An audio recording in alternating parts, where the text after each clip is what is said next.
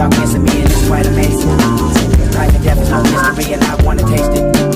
Step inside of my mind, and you'll find curiosity, animosity, high philosophy, like the prophesied meditation. Reminisce on my wonder years, and I wonder, yeah, sentiments of my words ain't been so sincere. It's intimate. Good afternoon. My name is Morgan Britt. I'm a sophomore here at Michigan State University. I'm Nia White. I'm also a sophomore at Michigan State University. And we chose Never Catch Me by Flying Lotus featuring Kendrick Lamar as our song choice because it speaks on life and death. And that's something that exists in both of our tenets. The tenet that I selected was healing Black trauma. And I selected this tenet specifically because I felt like it related to me as far as what I went through as a child and how I was specifically raised. I also chose healing Black trauma because I felt like it pertains or is something that exists in the world today as far as like missing fathers, as like Killmonger doesn't have a father anymore and Moses doesn't have a father, and Black Panther and Attack the Block.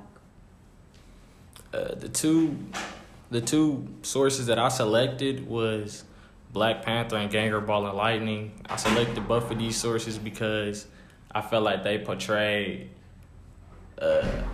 I felt like they looked at these different double standards and stigmas that Black men are forced to abide by within society, and they gave them a new meaning, and they like rethought basically how we should look at them. And then within Black Panther, one of the main characters that I looked at was T'Challa. I chose him because he steered away from these double standards through different scenes of emotion, affection, and stubbornness. He was really a man that was not afraid to show his emotions, and as well, he wasn't afraid to ask for help when it was needed, and then he was also capable of admitting when he was wrong.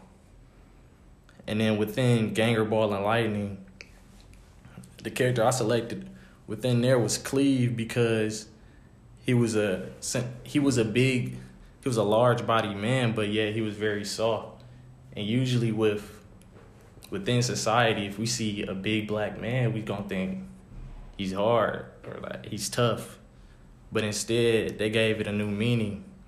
Like it was times within the story where he was too shy, and then it was other times where he cried himself to sleep within his wife's arms.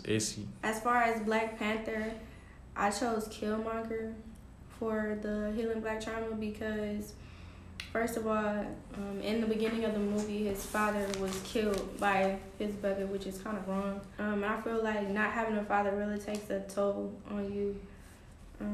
You can really be angry at the whole world just because your father isn't in your life. So you feel like you're just missing out on like the love and the support and everything. And that's why I feel like he takes a lot of his anger out on Black people, which is like his kind, and especially like Wakanda people. So like when he goes to Wakanda, he finally gets to Wakanda, he fights T'Challa, and he mentions how he has all the battle scars and everything on his body. So he was preparing himself for battle for T'Challa, saying that like, this is my payback for you killing my dad. Well, your dad killing my dad. And then as far as Attack the Block, I chose Moses because he also doesn't have a father. And he doesn't have a father figure, so like he mentions that his uncle is the one who's pretty much supposed to be taking care of him, but he says that he comes and goes, but majority he's like not in his life, so he's pretty much taking care of himself. And he's only 15, so it's like he's kind of raising himself on his own. So I feel like he doesn't really know wrongs and rights, so he gets into a lot of trouble.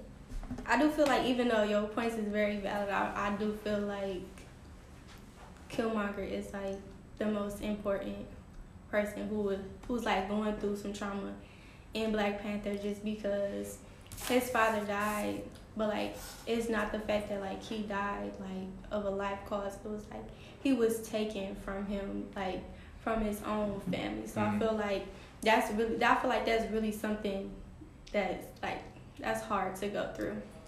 Yeah, I would agree. Growing up without a father is hard, something to go through. Me personally, I didn't really experience that, but I know people that have, and I understand. You feel me? That figure, without that figure there, it's like you on your own.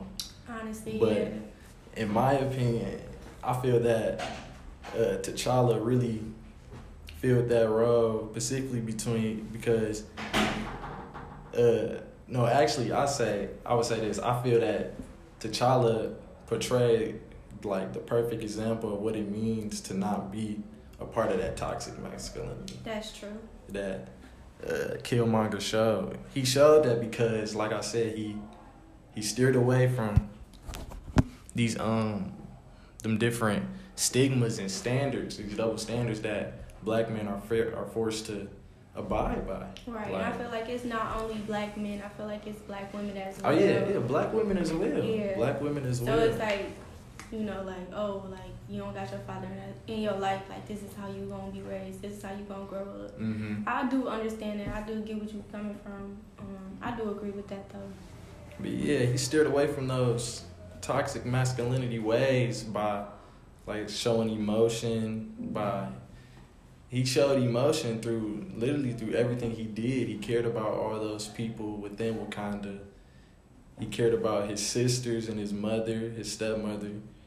The same thing with Cleve. I feel like he steered away from those stigmas and whatnot because he explored new ways of thinking in regard to sexual norms. Like, if a man was to say that he wanted to do the things that Cleve did in that story, he would be considered homosexual, or people would judge him just off that.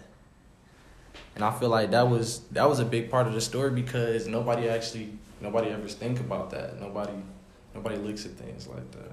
Right. But in conclusion, I do feel that both of these stories, they both introduce new ways of thinking as far as for African Americans.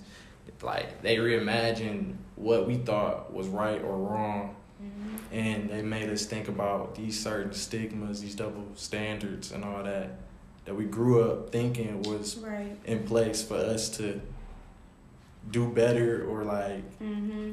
And how fit to in. fit into a certain category. Yeah.